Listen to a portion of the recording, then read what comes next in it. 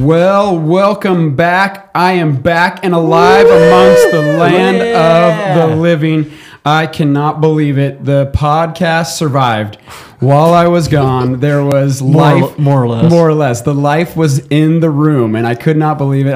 I'm so grateful to these folks here around the table, Gracie, Ben, and Isaac, for keeping the podcast going while I was gone. Heard some great stories along the way of Isaac nearly killing a bear. Very sad story. And very sad story. It almost could hear the violins, really. It was a sad Tears moment. were flowing. Yeah, but I am back from sabbatical. I'm glad to be here and get a chance to share some stories with you. Hopefully a little bit about the trip, but also get a chance to dive back into the Bread Truck Monday. Yep. The Bread Truck Monday. I don't know how do you guys feel it's been going? Was there like some deflated wheels on the bread truck as it was going along, or what did you think about that? It was chugging along for a little while. It was chugging? Yeah, Okay, it was good. kind of sputtering, chugging. Yeah. This was Aaron's brainchild, this podcast, so we really needed to do you some honor and at least chug it along. Well, So it was chugging. I Yeah. could feel some chug going on there. Yeah. I kind of like the one too when it was just you and Ben back and forth. It was kind of That was like fun, yeah. one-on-one. That was kind of a Yeah. cool little thing. Gracie, great job moderating Yeah. the podcast over the course of the time. You were asking some brilliant questions to your dad that he was left stumped. Shut him down. Thank you. Shout out to Google. Shout out to Google. She was using Shout out to ChatGPT. She was using ChatGPT. She had her AI going, and she was just going through. It wasn't even Gracie's voice. It was just Exactly. AI that was coming through the She wasn't entire here. time. She's not here. Well, yeah, she's physically still not here. No, I'm joking. But no, I just got back from sabbatical. We went for 8 weeks. Had a chance to travel kind of through most of Europe, or at least the southern parts of Europe, and had an awesome time. Great chance to be with my family. We were gone for a total of 64 days. Dang. 64 days with my family, 24 hours a day, 7 days a week. Were you guys like ready to kill each other by the end of it? There were some times, there were some moments that we had to, like, especially on the trains with the kids, they physically could not sit next to each other. Like, it was like elbows, like punches. And I'm like, okay, you sit over here, you sit over here. We're going to just try to have as much separation as physically possible. But I think it's good. I mean, it's kind of funny. We've been noticing, I think that now they've gotten home, they're actually kind of giving each other a little bit more space, which before it was like, would you play with me or whatever? No, that's not happening anymore. Yeah. It's like, I'm going to be over here reading, like, you go outside kind of a thing and stuff. So, but we did realize definitely on the trip, because of the fact that we were in apartments a lot, that like we need space to run around. I mean, the kids need like some room to have their own space. And so we come back and the weather's great here in La Pine until now, and there's smoke everywhere. So we get like the total of 3 weeks of great weather here in La Pine, and then eventually you're Over. It's You over. can Until battle October. the It's either mosquitoes. smoke, snow, or summer. Or No. mosquitoes. Oh, true. Yeah, There's mosquitoes. summer. 3 seasons. The It's a Smoke, 3 snow. seasons playground. 3-season playground. Yeah. Yeah, you got to try to get up a little bit higher without the mosquitoes. But yeah, no. So we're gonna dive in here just a little bit to with the Sunday's sermon. Great story. I mean, amazing sermon. People's lives are definitely touched by what Ben was saying on Sunday. But as you said, it's the greatest story ever told in terms of it being an actual parable. But just wanted to, how about you guys? Any questions you have for me, like while I was gone? And we'll just kind of open it up with that, and then go around the horn from there. I mean, can you just give us a quick rundown of the itinerary real briefly? Kind of. Yeah, so we left here in La Pine and went down to California for a couple of days to celebrate my mother-in-law's 60th birthday. Shout out Cheryl. She turned 60, and so we had a chance to be with her on that time. And then we flew out to London. We went to London first. It was really cool. I never obviously have been to the UK. Obviously very similar to here, but it was neat to have the opportunity to see life in a different way. Drove on the other side of the road. I didn't drive personally, but I got a chance to ride shotgun, where you actually would have the steering wheel, but you're just like, it's weird. It's just the dashboard is there. Isaac does that every day in America. That's right. Yeah. But he's going like over like 100 miles an hour over the bumps. Yeah. Eating a full roasted chicken. Full roasted on the wrong side of the road. Just cracking it open. But yeah, so we went there first, and then we took the channel under the ocean, like, because the actual train goes. It does. So it goes from London to France. We went to Paris, but it goes underneath the ocean. They dug a full. That is incredible. It's incredible, and you're going super fast, like 100 and almost 200 miles an hour. is how fast Are this there train windows? Can you see? Yeah, well, it's black. You're in a tunnel, so you, Oh. Yeah. it wouldn't be like glass. What are you going to see? That's lame. You're just going through the water. No, that would be very unsafe. So you just go and then you dive underground and then you're like in blackness until you pop out in France. So How pretty long cool. does that take you? Quite a while, probably in darkness for 35, 40 minutes. Jeez. Yeah, but yeah, because you're going so fast, once you get through there and stuff. So we did that, and then we went to Paris for about a week. Got a chance to go to Disneyland Paris, which was really kind of cool. Because I grew up I went to college down in Southern California, so we went to Disneyland all the time, and so got a chance to kind of do the Paris Disney one, which is really neat. Then we went from there to Switzerland, which is an amazing place. If you ever want to try to travel and go completely broke, feel free to go to Switzerland. It is so expensive. Everything is incredibly expensive there, but it's gorgeous. Like mountains everywhere. We were in the Alps. We went up to the Matterhorn, to the actual Matterhorn, not like the one from Disneyland, but the real one, which is amazing. And then we went down to Italy for 2 weeks. Got a chance to go to Venice and see Pisa, and down to the Amalfi Coast, and then to Rome. Kind of bounced around. We're on trains a lot of time, and then we went over to Greece. Greece was kind of a surprising place for us because we didn't realize how good Greek food is. If you haven't had Greek food, you should definitely go check it out. That nice soft pita just grilled up with, oh man, it is It's a 10. incredible. And they love to do barbecue. So like the souvlaki and that kind of thing was amazing. Then we went from there out to Milos, which is an island. Shout out Isaac. He told me about Milos. And so we got a chance to go there. And it's a cool place. It's a small little island where there's basically like, there are cars, but they're just small cars. And then people, if you're like a guest or like a person that's touring there, you can rent quads. And so you just like ride quads down the highway. Serious. They're like just like motoring two people on a quad, which is pretty neat. Then we went from there to Egypt, which was It's a serious transition. oh my goodness, it was absolutely wild. I've never been in a place where it's so directly connected to religion and politics are so connected. 90% of Egypt is Muslim. And so you hear the call to prayer 5 times a day. Everybody's wearing like the full like outfit every single moment that you're there. It's interesting for sure.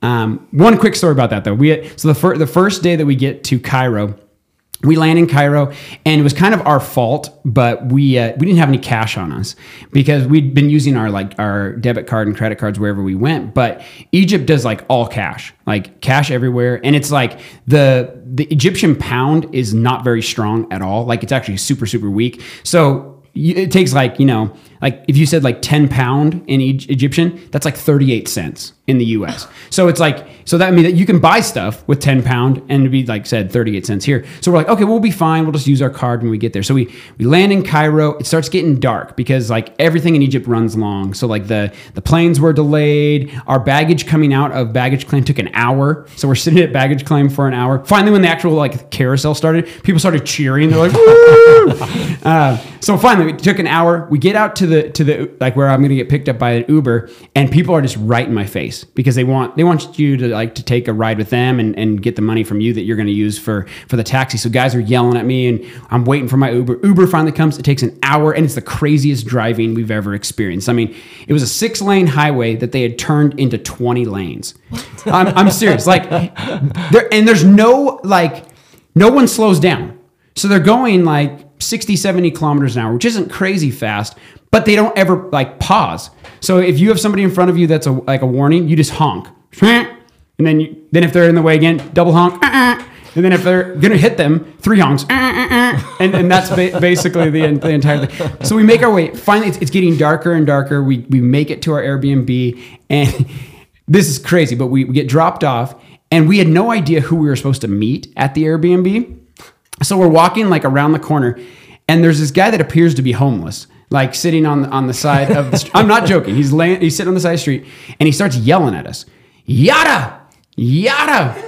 And I'm like, "What in the world?" That was the name of the person who owned the Airbnb. So what he meant, he was supposed to let us in. This like essentially what we thought was a homeless guy was gonna, and he did. He got up and he's like, "Hey!" And then he like let us into the Airbnb, and so we're like, by this point we're in full body sweat because it's like 100 degrees and it's dark. We have no food, no money. And we're like, okay, we need to go out and buy some food. So we walked down the street, and they had told us there's like a grocery store down there. No grocery store whatsoever. We're just walking down, and my daughter, she gets more and more like scared. Like, and so she starts like kind of crying. She's like, we're not going to be able to eat. You know, she's getting more and more worried. And because it's just, whenever it's dark, it's like 10 times scarier, right? Because you just don't know what you're seeing and Especially everything. in a foreign place like that. Yeah, and the first time you get there. So we're like, okay, we got to go get some foods. We found this little like area that had like kind of like food carts to some extent. Obviously different but Egyptian. But so you have to pay a ticket to get into the actual like food cart area. And I had only 20 pound on me. That's all I had. So I gave him my last 20 pound. We go in there, we get to the counter, and the guy's like, we don't take card, cash only. And I was like, well, is there an ATM? And he's like, no. And he's like, you can go down that street down there. Just pointed a direction. So we take off. We start walking with the kids. By this point, it's like 9 o'clock at night, dark, and there's people everywhere. That's a story for a different time. But people everywhere. We're walking along, and we can't find an ATM. Can't find an ATM. We just keep walking. There's like, I mean, we're the only like white people on this entire major street. So as we start walking, Heather decides that she's like, we got to just get food right away. She's like, maybe I can, like with the little amount of money I have, maybe I can just buy bread from a person right on the street. So she goes up and talks to this guy to buy bread, and all he has is moldy bread. I'm not joking. Like up on top of this thing, it's all moldy, and he's like, no, moldy, no. So he wouldn't sell her the bread. And I'm starting to get more and more panicked, right? Like I'm full body sweat, just like getting worried. And this is where things get crazy. So this guy comes up to us, and he grabs my shoulders, 2 hands, grabs my shoulders. And like Egyptians, they don't really touch you, like especially if you're like an American. He grabs my shoulders, he looks in my eyes, he goes, I can help you. I speak English. And I'm like, okay, like I need an ATM. He's like, Angel Michael. no, this is where it gets crazy. He's like, I need an ATM. He's like, well, there's one 500 meters down this road on the left-hand side. There'll be an ATM. You just need to head down that way. And I'm like, okay, can I follow you basically? I didn't say this, but in my mind, I'm thinking like he's going to lead me this way. So he takes his hands off my shoulders. He walks ahead, and there's like 2 or 3 people like in front of us. He walks between those 2 or 3 people, and he disappears. What? No joke. Just like, because I'm trying to follow him. Like I'm holding on to McKenna and Parker. We're trying to get our way through. He's gone. And I'm like, was that an 8? Like because once he touched my shoulders, I felt peace. No joke. Felt peace, and he was looking in my eyes, and he's like, I'm British. I speak English. I can help you.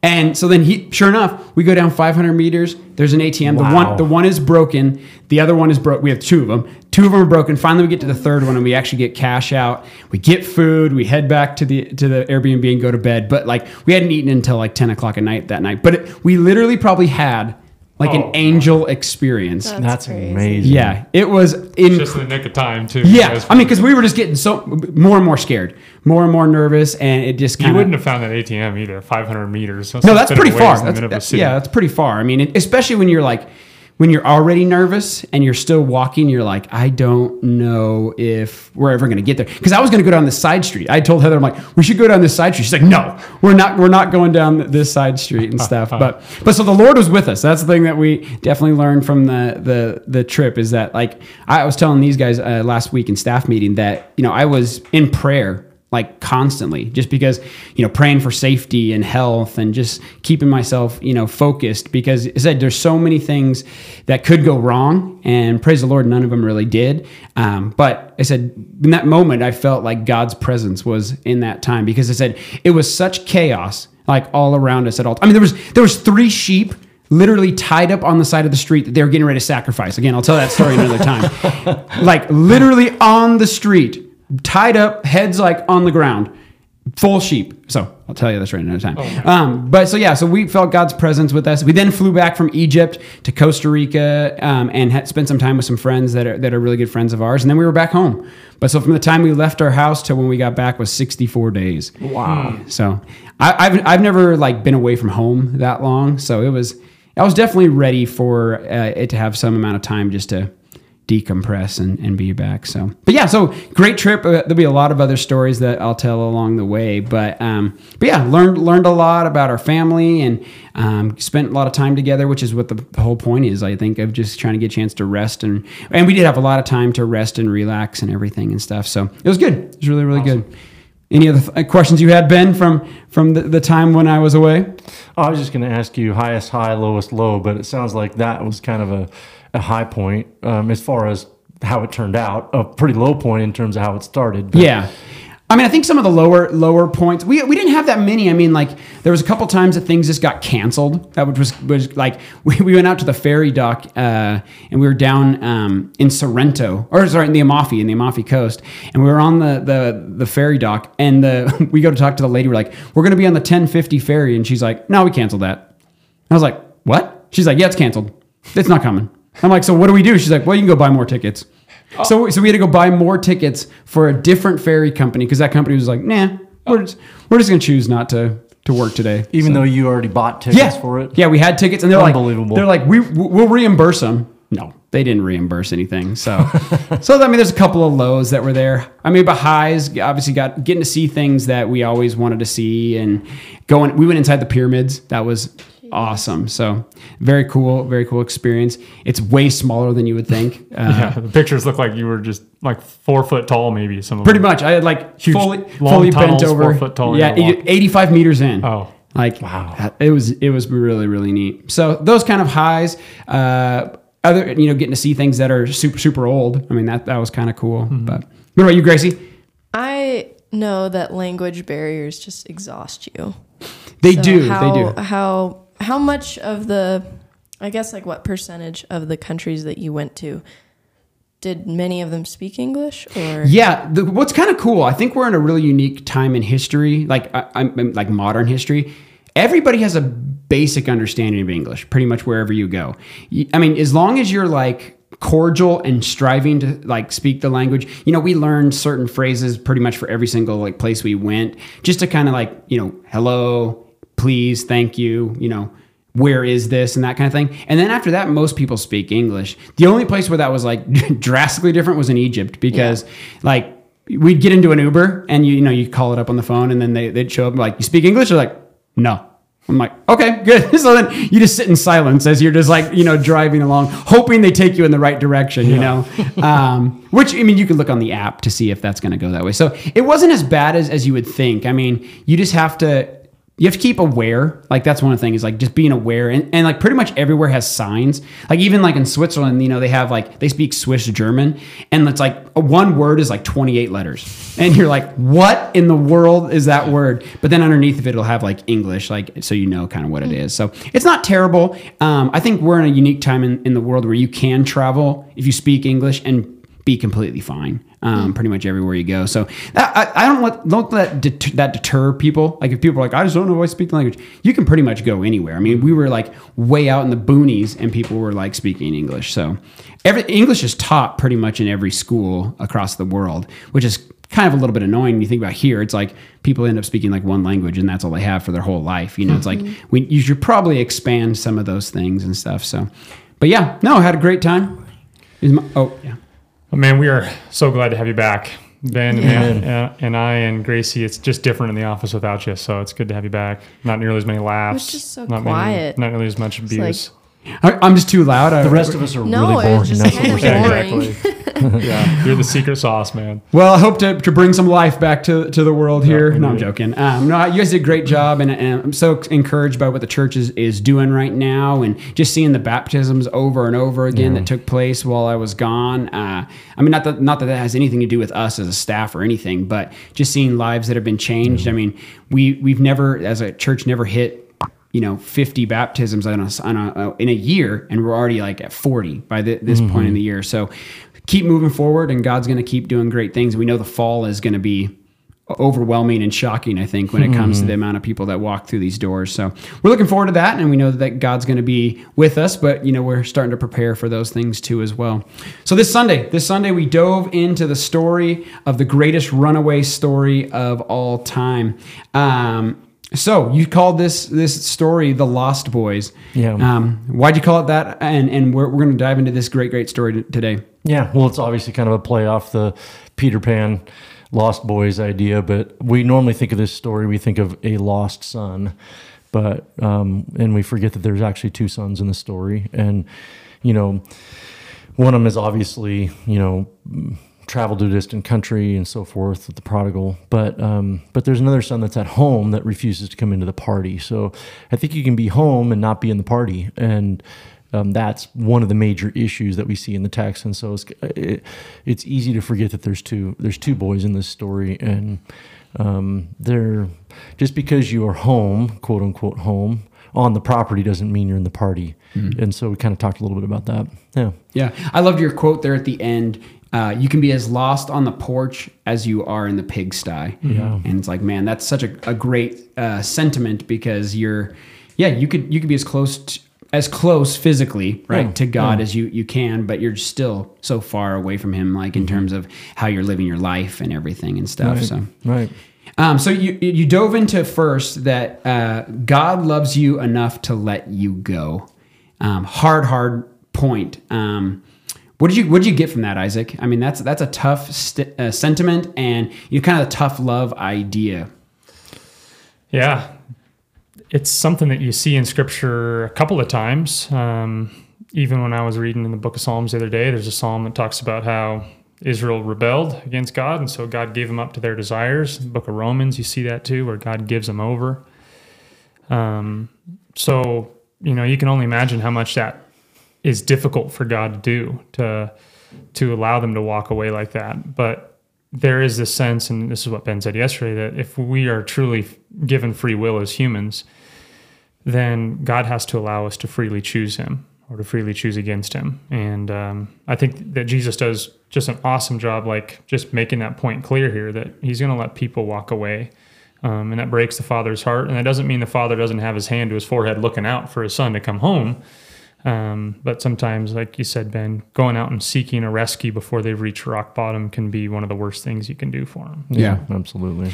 Gracie, you're in this place now where you're reaching into adulthood and everything. Has there been moments now where your parents have let you go and make your own decisions, and they're just like, well, good luck? has that happened yet? Trying to think. Kind of moving out to Eastern Oregon for a while was a little bit of that. Like it was weird. I went from, living at home, never really have moved anywhere, to just going like by myself to a place that I knew like one family, and that was it. Wow. So that was kind of they were like, well, go ahead. If you want to do this, like, go for it. Good luck. We love you. Bye. And I was like, okay. we love you. Bye. Did you squander your wealth in wild living? No. Nope. I didn't get too wild over there. No, it was a good experience, but it was definitely different. Like the amount of times that I called my mom and my dad, just like, what do I do here? Yeah. Like, especially in relationships. Like, I was like, what do I do with this? And they were like, I don't know. Do what you want to do. Yeah. I was like, well, for all my life, like I've been told what I should do, and now you're telling me figure it out. Like, okay. Mm-hmm. I remember when I was at college at Hope, I was so poor, and I mean I had like no money whatsoever, and I went to go do my laundry, and I had no quarters, and I called my dad. I'm like, Dad, I don't know what to do. I have no quarters. He's like, good luck. Like that was it. And I was like, don't you care about me, kind of a thing. But you're just like, yeah. I mean, I've obviously been now being a father in this time. Do you feel those moments where you kind of are like the father to say, well, take what you have and go for it, kind of a thing? How does that feel? Yeah, I mean, I think it's a little bit different in my case, because I don't feel like I'm sending her out to something bad. Right. There's a difference between giving your kids freedom as they spread their wings and leave the nest versus kind of a premature, I guess, when you know you're sending your kid out and they're not in a good place spiritually. Yeah. they're not. The boy in the story leaves because he's in a bad place spiritually, and he doesn't want anything to do with his father. And as a matter of fact, he's burning that bridge really as he leaves home. And that's a different sort of a. So I can't really say I can identify with the father in that way. At least not for Gracie, because I don't feel like she left in a bad place spiritually. What I mean by that is like, as a father gets to a place where a child is making their own choices, own decisions, and there has to be a moment, and probably already has, where you're just like, I disagree with what you're doing, whatever that may be. And it may not even be bad stuff. Sure. You know, you bought that big red truck, right? You loved that truck, but I remember you saying, well, good luck. Gas prices are going to that's a good point. Go through the roof, you know. Yeah. But you have to let them go. Right. You have to love them enough to let them go and make the choices that are there, even if you don't always agree with them. I think as parents, I mean, we all, when we were growing up, we learned a lot of lessons the hard way, and we still do, you know, even as adults. And I guess the difference between being a child and being an adult is that your parents will cover for your bad decisions when you're a child. But as you get into adulthood and you start making decisions, then you have to live with the consequences, good or bad. And so, you know, my parenting style is keep a close rein on things when they're young, but as they get older, you got to give them enough rope, but not quite enough to hang themselves with, you know? And so, you know, young people have to, you know, go out and make decisions. And I think sometimes, you know, I could say to Gracie on certain things, I could say, you know, I forbid you to do this because I think it's going to have a bad outcome. Or I could say, well, I could do it that way, but maybe that's not the best way for her to learn that lesson. Yeah. And maybe the best way to learn the lesson is to, especially on things that are smaller that you're like, it'll have a little bit of a bad outcome, but it'll be a good lesson. And so it's like, okay, on some of that stuff, it's like, okay, I'm okay with her, you know, finding this out for herself. And maybe it won't turn out bad. I may not be right all the time too. That's also true, but that's never the case, but Gracie, right? Time, he's right all the time. So, you know, not to say I told you so, but yeah, that's there's two ways to learn this. I think the kid in our story, I think the father knows full well that it's not going to go well. Yeah, it's not going to go well, and maybe that's why he's watching for his son, because he's like, well, when he parties himself out and things, things are at rock bottom, he'll be coming home. I think there's a lesson here too in regards to how the father lets him go and the grace and compassion that he lets him go with. And I think we focus a lot on the compassion that he receives him with, which is huge, but there's also a compassion and a mercy in letting him go. And that's something I encourage my parents with a lot in youth ministry, is that parenting is it's a long game. And you gotta, when a student in my youth ministry makes a bad decision, I have to understand that my relationship with them ideally needs to extend into the years ahead, not just this consequence that I want to extend in the next 10 minutes.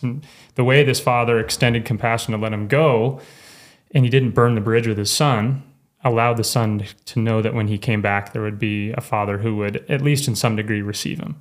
And I think if the father would have flipped out, if he would have lost his stuff on the son, maybe the son wouldn't have even attempted to come back. And so I think to keep that long vision of parenting where he's going to make a stupid decision, I'm going to let him go, and I'm going to let him go in some degree of compassion and mercy so that he knows that there's a place to return to, is really important too. What do we say to parents that have prodigal children? You know, like that's one of the things I think we hear a lot of times, especially from, older parents, not necessarily like youth group age parents, but parents, their kids are in their 20s, 30s, and they've prodigaled and left.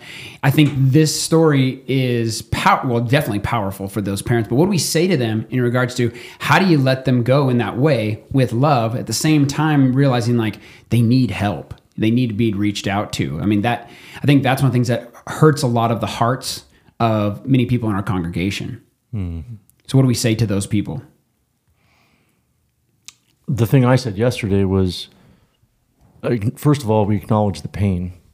But I think secondly, not that this really helps their relationship with their child, but it is interesting to note that when you have a prodigal child, you have a new insight and a unique insight into how God feels. When there's billions of people roaming this planet who have no thought of him, they've, done everything they can to forget about him. And I think that's worth pointing out. And another thing I tell parents all the time is like, hey, there's always hope. And the last chapter has not been written for your child. And so, to keep, like Isaac said, keep the long game in mind and hold out hope that they will turn a corner at some point and come hit rock bottom and return to whatever it is, whether it's a relationship with you or return to their values they were raised with, or return ultimately to the Lord, which is the best kind of coming home. Mm-hmm. Yeah, because I think, again, that is the image of the Father is so powerful with what Isaac had said, where he's constantly still searching, right? And if you extrapolate out that analogy of how a parent can continue to search out for their child, be in prayer for them, be constantly, there when they are prodigaling around, kind of giving them a chance to know this is a safe place to come home to. And when they do turn, the chance for grace and not the I told you so, because I think that is where those relationships are burned more than healed, right? Is when the child does try to come home and the parent says, well, I told you so. You shouldn't have been this way. And just like you said, that story in the Buddhist story where the parent basically did that, right? He basically said, until you get your life back in line, then I'll love you. And that's the exact opposite of what we see in God. God's unconditional love for us is in the way that he will continually be there for us. He'll run to us. I mean, Heather and I were listening to the sermon yesterday, and we're like, we saw those guys in like the full, dress style things. You're not going to run in those. No. I mean, it'd be impossible because you just fall down. You'd have to hike them up. And right. That's the shameful part. Yeah, I you think, have to hike culture, them up. Yeah, for sure. So second point you went through is that living it up always lets you down. I think that's a very self-explanatory one. You can talk to any recovery person in our church or anywhere and say, did it ever really maybe it was happy and exciting for the moment, but it always comes crashing down, right? Yep. There's always a low after the high. Yeah. Yep. In every situation, there's people who are addicts or drunks always have their story of the come down was the worst, right? And that's what they try to keep that high. Yeah, but it's not just that. I mean, I tried to extrapolate this out even to other sinful things, like when you live with the wrong priorities, for instance. You live with an eye toward how can I get rich. And then you realize when you reach a certain threshold of wealth that I just need a little bit more, and so greed is never satisfied. And this is true of all sin. Sin does not stay in its lane, and it will take over your life. And so what you initially see as exhilarating freedom turns into bondage. And so we kind of covered that with things like materialism and workaholism and some of those other isms that we can fall prey to. So it's not just addiction, but I think addiction's a great example, not only because I think it's at least implied in the story here, but it's also one that a lot of people have experienced, and it's a very obvious example of the letdown, the hangover or the coming down off of whatever you've been on, that kind of thing. So yeah. And so he experiences this. He ends up in the pig pen. We kind of all know the story. He comes to his senses, and he decides that he's going to come home and return as a servant, return as a slave. And his father welcomes him in as a son once again. And then we get to the most, probably the more interesting part of the whole story is the other lost boy, right? And so for us around this table, we have all been that other boy, right? We have all, us four, right, have grown up in the church, have been inside of an environment where we probably in our minds have thought, we deserve a really nice mansion when we get to heaven because of the fact that we have been so faithful and so committed. And so when we see people who are coming to the Lord on their deathbed, there can be a chance for frustration about that, a chance for us to say that's not fair. What do we say, Isaac, to us, to us that have been a part of the church, have been that other lost boy, when we're on the porch and we're so close in proximity, we're in the McDonald's, but we're not the burger, right? Like, how can we still be challenged in this? I think it's interesting when you contrast these two dudes. One of them refuses against God's commands by leaving the house, and the other rebels against God's grace by refusing to enter the house. It's this idea in religion that there can be two ways to kind of leave God's side. One of them is by refusing to love him. The other is to refuse to be loved by him. Mm-hmm. And I think that the first son exemplifies that failure to uphold, failure to carry out the commands, failure to love God in the positive sense. And then the second son kind of refuses to be loved in the negative sense of receiving something. And I think that as religious people who've been in the church for a long time, I can very well be that older brother who maybe it's even, there's a refusal to receive grace, a refusal to come into the house, not only for other people, but for our own sakes, because if anyone should know better, it should be us, right? And so that there's a difficulty to receive the compassion that the father extends to the younger son for ourselves. We should know better. But then there's also the flip side of that where we deserve more.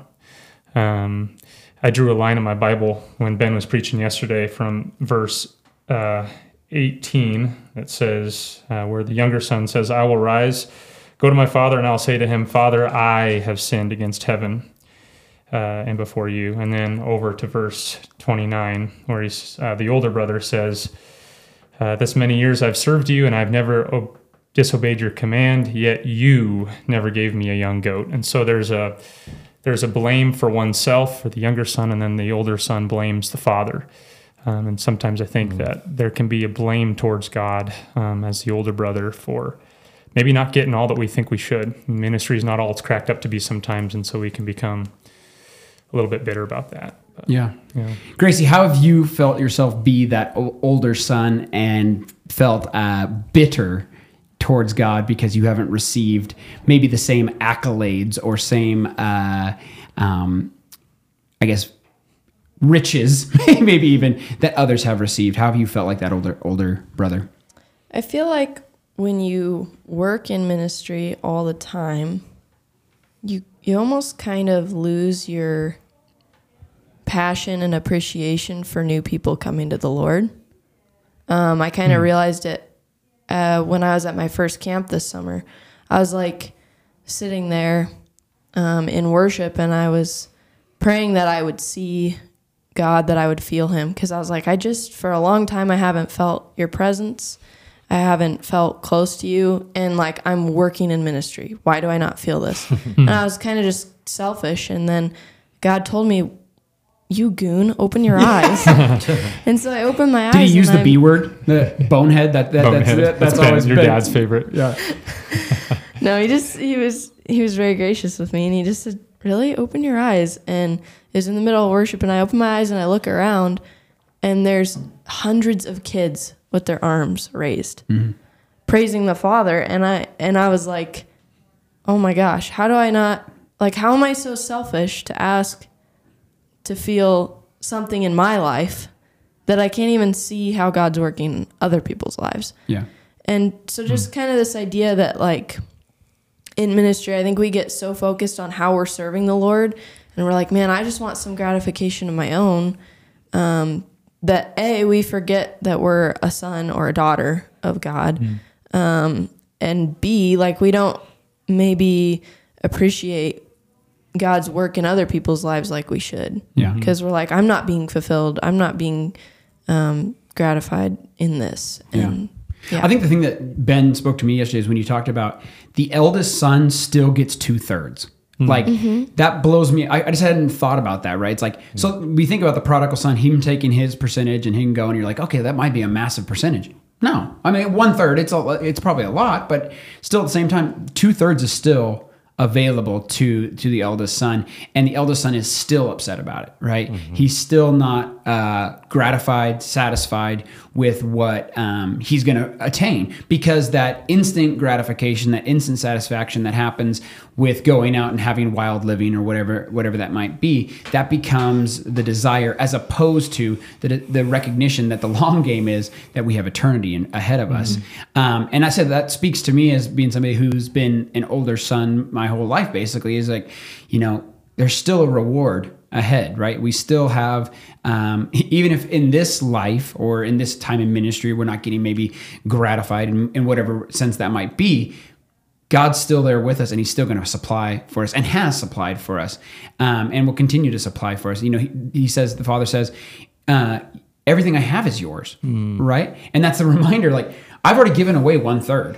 Like, all of this is still yours. Yeah. Like, so you open your eyes, like you were saying, open your eyes, see the glory that is still available, see the things that are still for you. And you need to open your eyes to this, because if you don't, what you're going to do is you're going to miss the entire point, right? And you're going to miss your opportunity to minister to other people. Yeah, one of the things I was kind of laughing about as I was looking at this story, and I kind of realized, like, as the father goes out on the porch to plead with his son, well, first the son asks the servant, because he's like, what is going on? Because he hears the party going on. And so he's standing outside, and he's like, what's going on? And the servant says, well, your kid brother came home, and your dad has killed the fatted calf for him. And I was thinking, like, I wonder if the older brother was in that moment was like, that's my cow. That's not even his cow. Yeah. Like, that's my cow. What right does the father have to kill my cow for him?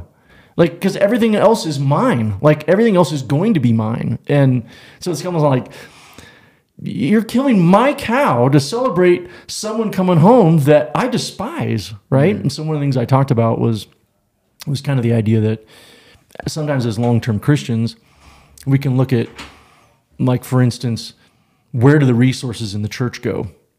And we can be like, well, what if it doesn't meet my needs, then I didn't order this, and I'm one of the ones that, how many times have we heard people say, well, this segment of people or that segment of people, they're paying all the tithes. They're the ones that are supporting the church, and yet all the money's going to the youth ministry. They're not getting the exactly. They're not getting the benefit of it, and so, but I think this is instructive for the church that we need to be the kind of place where we, as older brothers and sisters, are gladly giving up part of our inheritance to make sure that the welcome party for prodigals is legit. Yeah. And, that's one of the things we talked about. And I think I mentioned that in one of the services and maybe not the other, but yeah. That's beautiful. I mean, that is true, but it is hard for us to remember that, right? To keep our mind focused on the fact that it's not about us, and that selfish desires, the selfish wants that we might have, even like you're saying, in terms of the ministry side of it, you might say, well, yeah, these people give all the money, and then youth ministry gets a slip and slide, whatever that may be. We need to open our eyes to see, like, maybe that slip and slide is going to be the thing that brings people to Jesus, and having that heart for saying it's not about me. And that's one of the things I think we struggle with as we grow in being a Christian and being in a church for a long time, is you take so much ownership of, well, I think that's funny what Ben, you just said about that cow. Like, that's my cow. Like the 2/3, that's my cow. And I think the same thing we do here is like, well, this is my church. That's my seat. That's my worship. That's my and it's like, no. What happens when it doesn't? What happens when it's not used in the way I want to see it used? Right. How many times have we seen church splits or people leave the church because they have that older brother mentality? Yeah. That says, unless it serves me, unless I have some control over the purse strings, and unless it serves me, then I'm not going to join the party. I'm going to stand out here and pout. And I think we can all be that guy. Yeah. Well, and it speaks to like what Kevin preached about before, right? Last week, that join the banquet. Mm-hmm. Like you need to choose the banquet every single time. 100%. Even if you're like man, I'm pretty upset this banquet's happening. but you still need to step into that banquet because God is there for you. Yeah. Awesome. Well, where are we going next week? We're almost done. We're getting close to the end of the book of Luke. Now, you're probably thinking, wait, we're only in like chapter 16. Well, here's the thing. We already did the end of the story at Easter. Mm-hmm. So if you haven't been a part of our church since Easter, go back, listen to those sermons, because we're going to end in the very middle of the book to some extent. Well, we're not going to finish the Passion Week. Right before the Passion Week, yeah. So we will be ending that here pretty soon, but where are we going next week? So next week is a very interesting text. Next week we're talking about the parable of the shrewd manager in Luke chapter 16. And this might be the most confusing parable that Jesus ever told. And I think one of the more misunderstood parables, or at least maybe one of the hardest parables to swallow, because it is a challenging one to interpret. And I think a lot of people at first blush get it wrong. And so it'll be a lot of fun to kind of unpack it, because I think there's going to be a lot of aha moments. And that's one of the funnest things about studying to preach, is that I get to have those moments, and hopefully I can it's really fun to watch other people have them too as I'm teaching through it. So hopefully we'll bring some clarity to a very muddy passage. Yeah. It's a lot of fun. You'll have to listen to the podcast next week, because we will unmud the mud, hopefully. But yeah, we're glad to be back. I said I'm glad to be back, and I know that you guys have done the podcast over the course of the summer, so I appreciate you guys and those listening. We limped it. Yeah, you limped it along. Yeah. We didn't even talk yet about the member of the week. Member of the week, person who has stepped up. I have somebody. I'm gonna share with them. But it's gonna be two people. Okay, you ready for two people? So it's gonna be Jeff Miller and Ben Dellery. This summer they stepped up and led worship for us over the course of the summer, and kind of took part of my job, which is great. I'm so blessed that they were there. It was awesome to be able to step away and not even think about it. Ben told me before I left, he said, it'll take you 4 weeks to before you start forgetting about church. And I was like, okay. And it took about 5 weeks. And then I was had just forgot that about the responsibilities and the way in which I went about that. But also just knowing confidently that I could hand that over to those people and them do an amazing job. And so I really appreciate it. Now, another person I want to say too as well is Gracie. Yep. Gracie on last week did a worship night. If you were not here, you missed out on worship night. And the Lord was glorified. She led her whole thing. When I first saw the set list, though, I was blown away, because there was like 17 songs on the set list. And I'm like, they're going to worship for 3.5 hours. Like, how in the world are they going to do that? But she did tailor it down. But that was awesome. Great having your cousins here as well. Yeah, I had a great team. It was stressful, but it was also a lot of fun. So, well, there's gonna be a lot more of those times in your future where you're gonna be planning those things. I think it's great for you to see the wins of that, but then also the struggles of how much work it takes to get on that. Because getting people out for those things can sometimes be hard. But that was awesome. That was an awesome event, and great to have some chance to. Because like you said, sometimes on Sunday morning it's just too short, right? And we need to have a little bit longer. Maybe not 17 songs, but. And Gracie did a wonderful job this summer while you and Heather were out, just covering for Summit Kids Ministry and covering the bases there, along with Sue and Sue and Ev, man, just killing it. VBS is coming up, so that if you're listening to this, and you're like, man, I've got my kids signed up for VBS. Get your kids signed up for VBS. It's going to be it's historic. It's a historic VBS that's taking place. HLCC. The inaugural first ever annual, whatever you would call that, VBS. So we thank you so much. We'll be back next week, and we're gonna unpack some hard teaching by Jesus, and Ben is gonna give us the goods next week. So woohoo! Thank you so much.